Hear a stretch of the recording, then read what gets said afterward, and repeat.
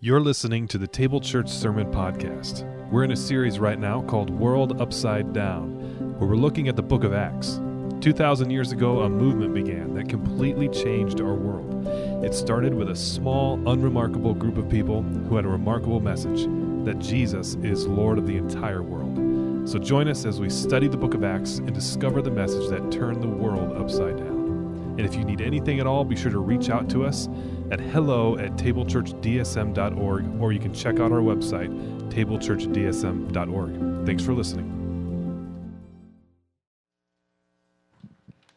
Good morning, church. My name's Ivy Sprague, and I'll be sharing this morning's scripture, which comes from Acts 17, verses 1 through 9. When Paul and his companions had passed through Amphipolis and Apollonia, they came to Thessalonica, where there was a Jewish synagogue.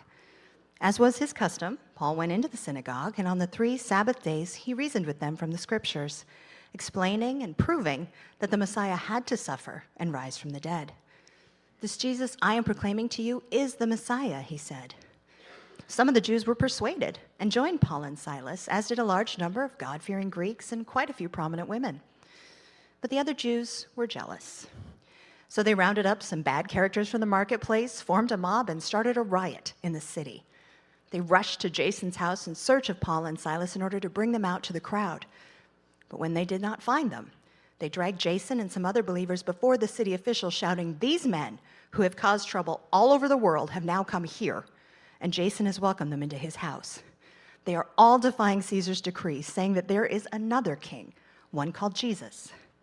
When they heard this, the crowd and the city officials were thrown into turmoil. Then they made Jason and the others post bond and let them go.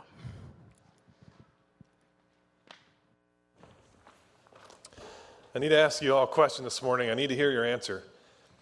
Do you trust me? Yes. Okay. It's like the scene in Aladdin. Do you trust me? Yes. Okay, good. Because we're going to talk about politics today. Do you still trust me? Oh, goodness. Pray for me, please. In verse 6 of our passage today, a mob accuses Paul and his friends of something very serious. And our translation says this. It says that they have, quote, caused trouble all over the world. Now, other translations put it more strongly. In fact, the RSV says it like this, verse 6.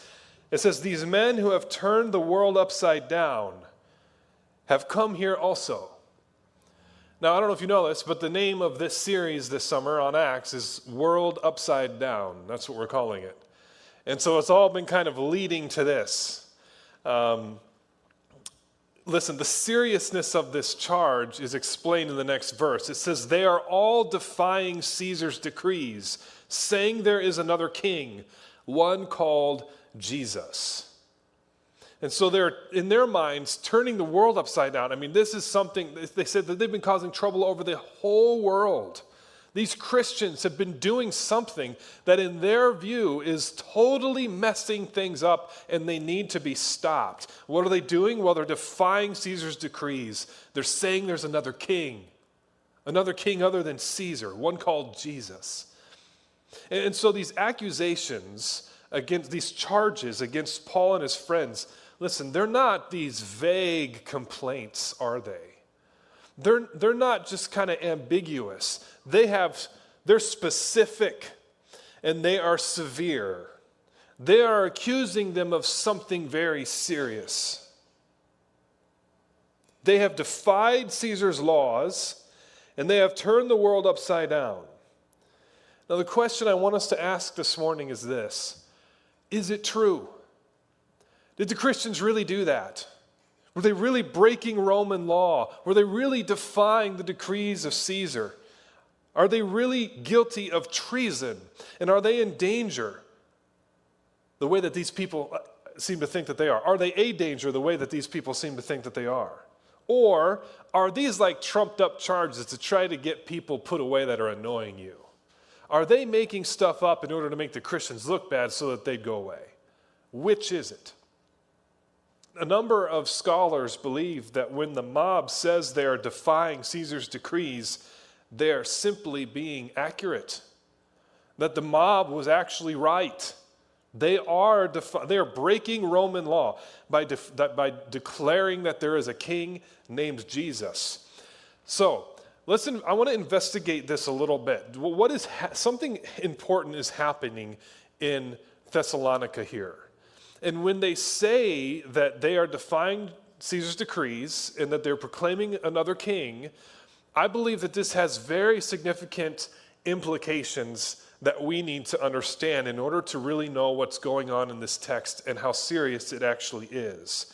And the first thing we need to do is to remember that this passage, this moment, this little dust up between Paul and his friends and the people, it's in a city called Thessalonica, which is a city in Greece. I think we call it Thessalonica today, but in the ancient world, I believe it was Thessalonica.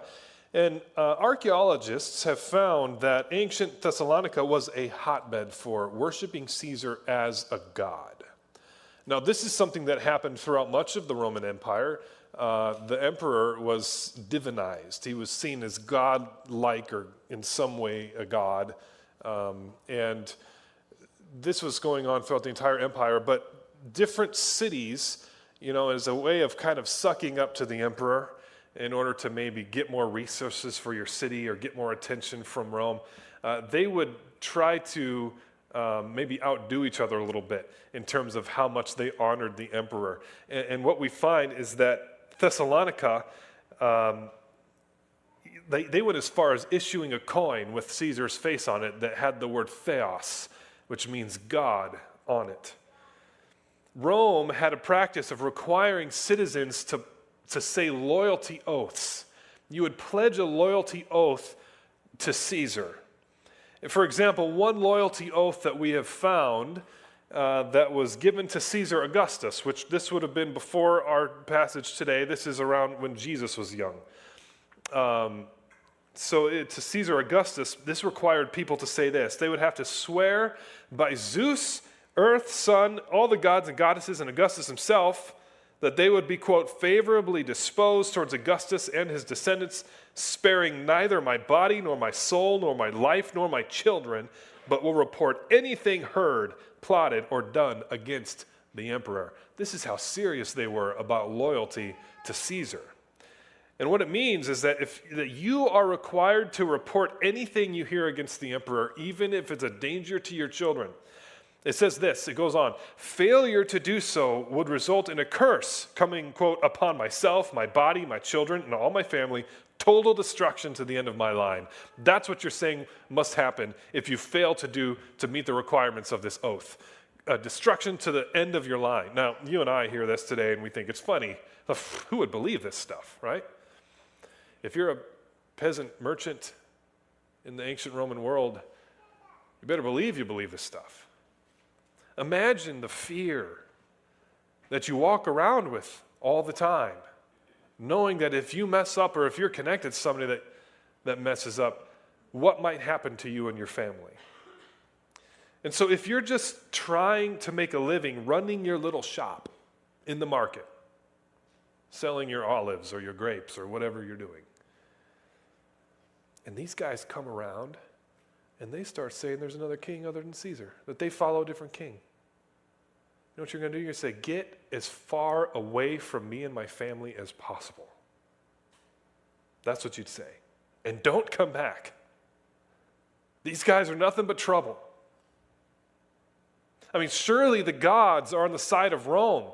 Every single piece of propaganda was shouting at you your entire life from the day you were born. This is the ocean that you swim in. And who can deny it? The greatest empire the world has ever seen, it stretches as far as the known world is. Surely the gods are on the side of Rome, which means that if I'm not on the side of Rome, then I'm on the wrong side. Now, not long before these events that we read about in Acts 17, the Emperor Claudius issued a decree. And this decree forbid anyone from cooperating with Jewish rebels. Now remember, the early Christian movement was comprised almost entirely of Jews, and so for an outsider looking in, they would have just been another Jewish movement. And so it's very possible that the early Christians would have been lumped in with Jewish rebels. And so the accusations against Paul in Acts 17 echo the words of this decree. And it says, anyone who is found working with these rebels, Emperor Claudius says this, he says, I will by all means take vengeance on them. And so this is very serious here. One historian named Bruce Winter suggests that that decree may be the very decree they're talking about in Acts 17, verse 7. When they claim that they are defying Caesar's decrees, it's possible that they're talking about that one. That's the specific thing that they're doing, that they're defying, or at least one of them.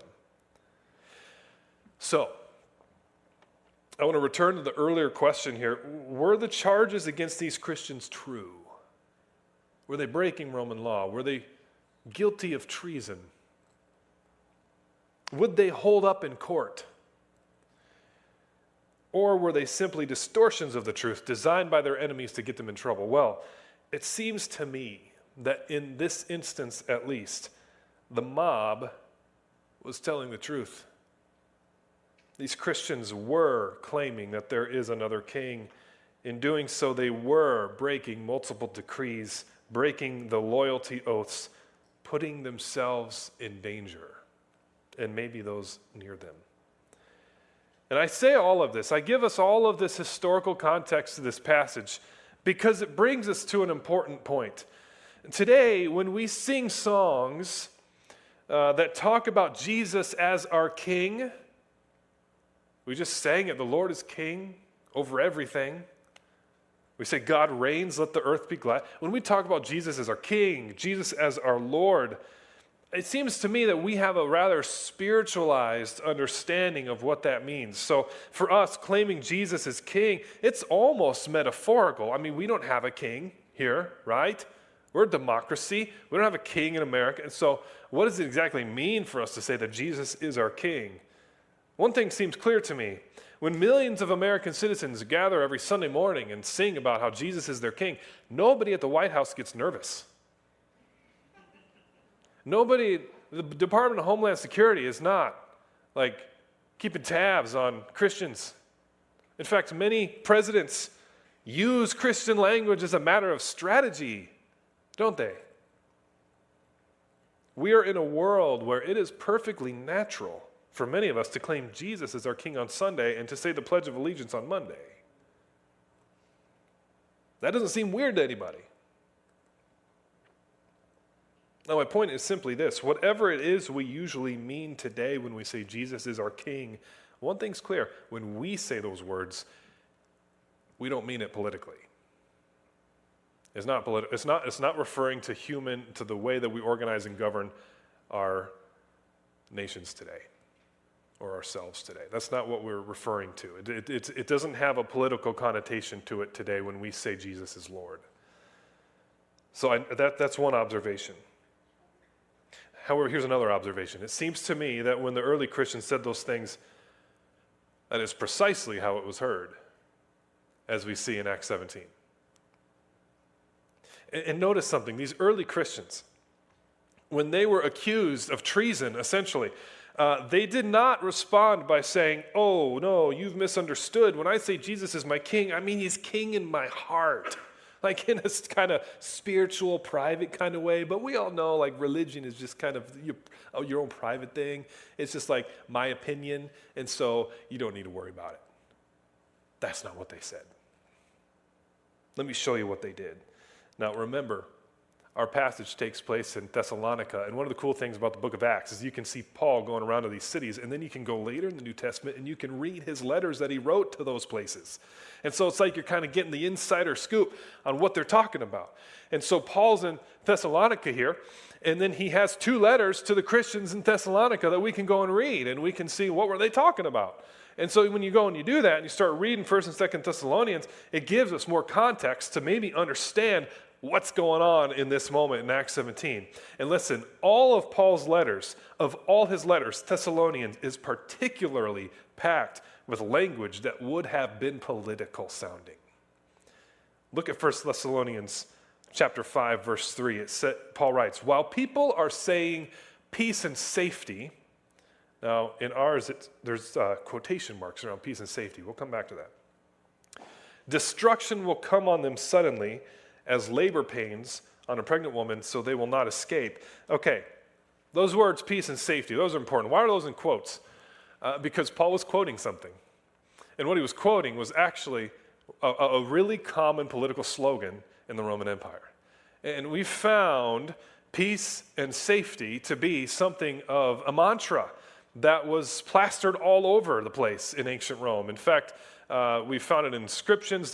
We've uncovered this giant statue of the General Pompey, and it says peace and safety, pax and securitas in Latin, everywhere you looked. This is what Rome promises you. You want peace and you want safety? We can provide that. We just require one thing in return: your loyalty. Your loyalty to Rome, your undying, undivided loyalty to Caesar. Here, take this oath. Peace and safety will be yours.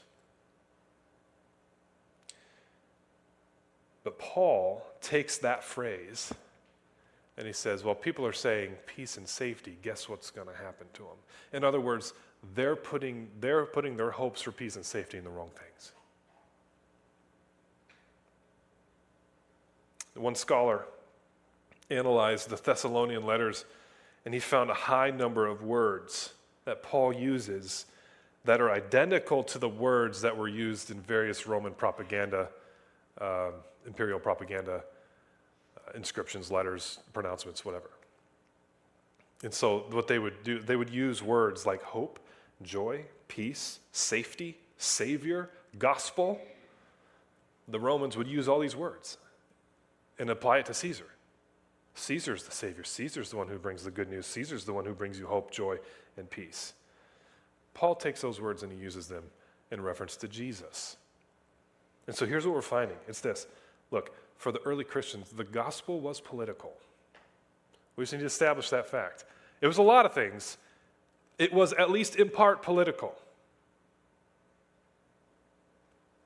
When they said Jesus is Lord, again, it meant a lot of things, but at least something that it meant was Caesar is not. Caesar is a pretender to the throne. He is not the supreme Lord over the entire world. There's another Lord, and his name is Jesus.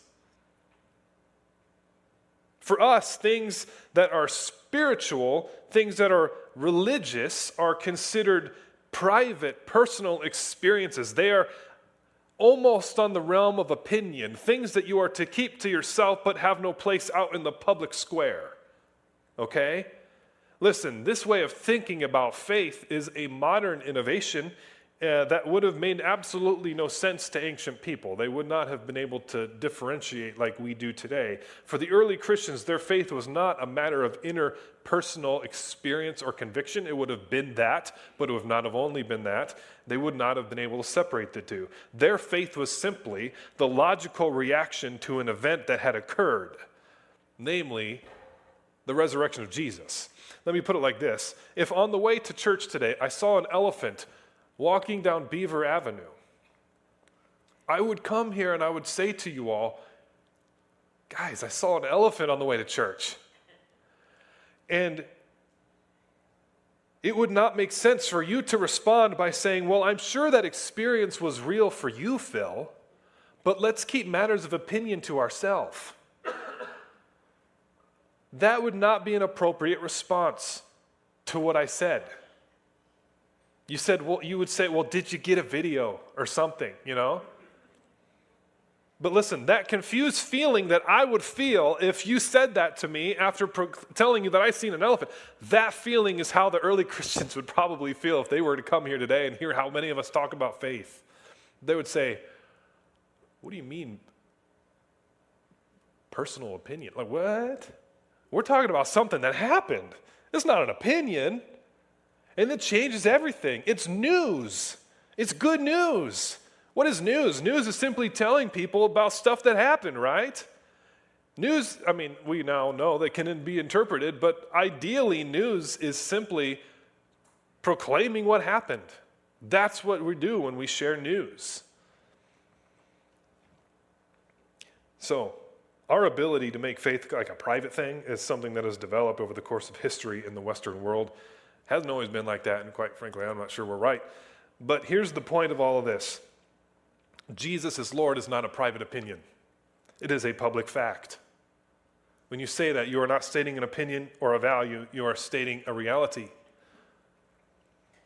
And when the early Christians said it, they were making a statement that had, well, for the ancient people at least, very political connotations. That's what they would have heard, and that's what they did here. You would say that, and you say, oh, okay, so you're defying Caesar's decrees then, are you? Now, when I say that the gospel is political, I also want you to know what I don't mean. I do not mean that it is partisan. Partisan, that's where you advocate for a particular party or candidate. That's not what the early Christians were doing. The gospel is political but not partisan. And it's hard for us to think about these two separately because they've kind of merged into just one thing, I think, for us in our culture. Politics, I mean, that's ultimately about how to govern and live together, right? But it's not necessarily about which political party are you going to vote for. When the Christians in Acts were proclaiming a political message, they were not campaigning for a candidate. They weren't forming political coalitions. They weren't posting political memes. They were not doing the things that we generally tend to think of as being political actions. They were making political statements, but they had no intention of overthrowing Caesar. They were not plotting a military coup or a political coup. In fact, this is where the mob was wrong. If the mob was right that they were defying Caesar's decrees, what they were wrong about is if they therefore thought that they were planning a coup. That's not what the early Christians were doing, was it? They were not going to overthrow the current regime or somehow get power for themselves. That's not what they were trying to do. In fact, what does Peter tell them to do? Peter says, honor the emperor.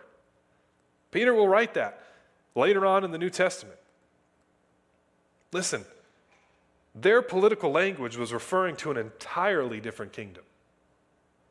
They weren't talking about how to make Roman politics better. They were saying there is a kingdom that we serve that's higher than Rome. Now, there's no debate here that God's kingdom was their first home and everything else was a distant second. You know, when I first moved to Des Moines, it was 2019, we walked right into the teeth of the campaign season here in Des Moines. And if you've lived in Des Moines for a while, you may have forgotten, it ain't like this everywhere else. Like, this is kind of a unique situation we got going here in Iowa, you know? I know that somebody messed up the caucuses last time, so I don't know what it's going to be like this next one, but it's probably still going to be kind of weird. So we walked in here, I mean, I'm telling you, like, it's not like this everywhere else. NPR is set up at Smoky Row, you know? Like, every weekend, you got Pete, or you got Bernie, or you got Elizabeth. Like, they're all here. It ain't like that everywhere. And I think that what this means is that actually Des Moines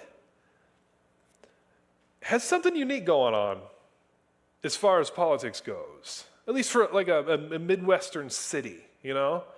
Like we are maybe more political in some ways than many places that you could go. And so in a way, it's even more important for us as Des Moines natives or Des Moines citizens to think about this. What do you call someone from Des Moines, by the way?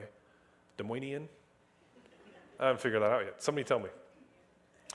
So shortly after we moved in 2019, you had the election going on and everything, but then two things happened as well. You had COVID, and you had the death of George Floyd, which of course became very political things in and of themselves. They got politicized, if you will.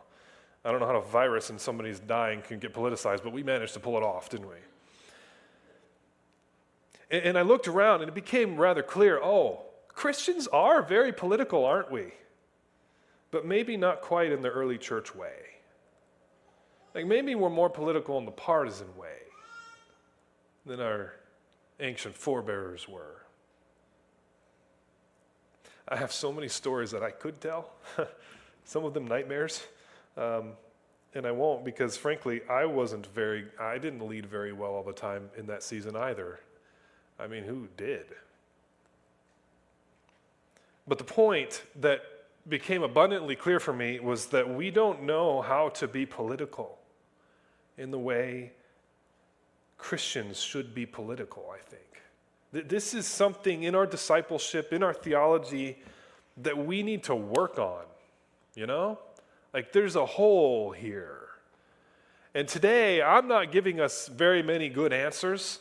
I'm really more asking questions. I'm really more just trying to illuminate the text and what's going on there and just kind of throwing that bomb out there and then walking away. Maybe we'll come back later in the series and talk more about what it means to be political as a Christian, but I'm waiting to see what kind of emails I get this week before I decide whether or not I want to do that.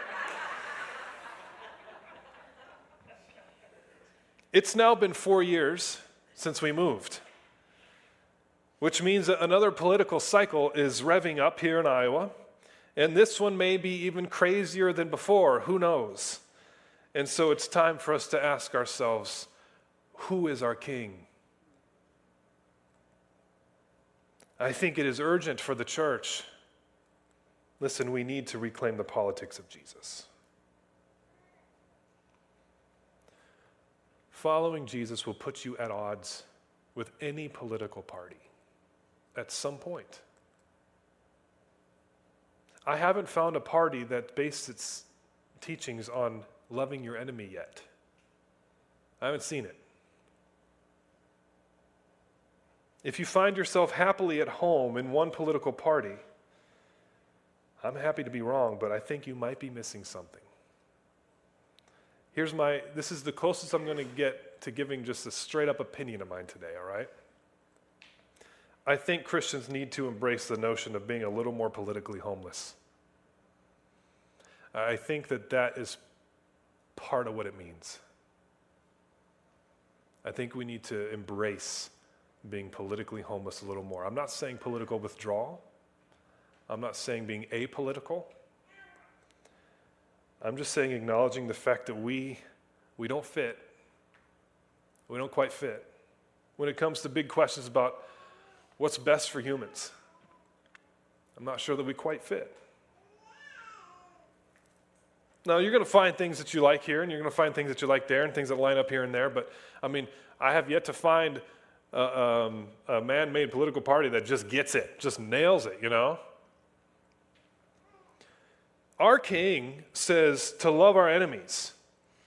He says that the last are first. He says, blessed are the peacemakers. He says his way has very little to do with the ways of this world. And so as we approach another political election, I'm not saying don't participate. I'm saying this, do politics from above, not below. Do politics from above, not below. Listen, doing politics from above means that you bring the values of the kingdom of God to bear on your politics, not the other way around. Participating from below means you get sucked into the madness, and pretty soon we see some of the stuff that, you know what I'm talking about, right? I mean, maybe this is fake news, I'm not sure. But apparently, Russians made memes targeting Christians to mess up our elections. And it kind of worked. That's getting sucked into politics from below. Politics from above says the principles of God's kingdom are the non-negotiables in my life. Politics from below says, well, come on, you know how things are in the real world, though. I mean, we can't, like, your faith, that's nice, but we got to deal with the real world here. Politics from above says, you know what the real world is? This ain't it. Politics from above says we're called to an entirely alternative kingdom. However, that kingdom calls us to love this one too. I think that politics is the new religion in our culture. And what I mean is this, we are irreducibly religious creatures. We have to worship. We have to reach for transcendence one way or another. The most hardened atheists, I'll bet you I can find a way they do it. Okay, we all do it in one way or another. We seek transcendence. And as we have kind of lived into a more and more secular age, and where religion kind of disappears from the public sphere, by the way, not necessarily a bad thing all the time, but as that's been the case, the void has to be filled by something. And I think in a lot of ways, politics has become our religion. Politics is where we turn for hope. There's an eschatology to politics. That's a theological term dealing with like the culmination of things. Where's everything headed? Where's history going? That's eschatology. And so when you hear candidates talk about the hope and the change that they're going to bring, or how things are going to become great again, or whatever the case, you can think of it, if you listen to it with theological ears on, you will hear a lot of eschatological language going on. Politics promises us Savior, Messiah figures. It is the de facto religion of America, and you can see it in people's responses when it gets meddled with. They have a religious sort of response often. And so I'm saying this. Let's love our country. Let's love the people in our country and in other countries as well. But let's have one name on our lips. Let's remember that we belong to a kingdom that is different than this one. And let's remember that brothers and sisters in Christ that are in other countries, we actually have more in common with them than we do with our neighbor next door. Because we are followers of Jesus. We are citizens of the kingdom of God. And so let's try to do politics from above. I don't know what that looks like, and there's 1,000 questions about how that trickles down. And here, personally, you're going to go vote, and people here are going to vote different ways, and I'm not going to issue judgment on anything. All I care about is, are we doing due diligence here and asking ourselves first, what does the kingdom of God mean for my life in this? That's all I'm saying. And so, let's commit to that as we continue on in this election season. Let's remember the early Christians, they had the audacity to say that there's another king, and he's our king. He's the real king, that Caesar is a pretender to the throne. And let's not bow our knee to anyone other than him. Pray with me. Lord Jesus, when I say those words, they roll off my tongue real easy. Help me to pause now. Help us to pause now and remember what it meant 2,000 years ago. What it meant is going to jail. What it meant was being accused of treason. Because they were declaring that you are the supreme ruler and Lord over all. That it's not a metaphor, that just because we don't see you right now doesn't mean that it's no less real. But Lord, that we are actually a nation unto ourselves. We are a kingdom, and you are the king. And so today, I ask that we could reaffirm our allegiance to you. Lord, that we could, walk this difficult line. Obviously, living in a democratic republic is a lot different than living in the Roman Empire. And yet, Lord, I still think that there are powers and principalities that work in this world, and you call us to be discerning. And so help us to do that. Help us to love you above all else. And we pray these things in your name. Amen.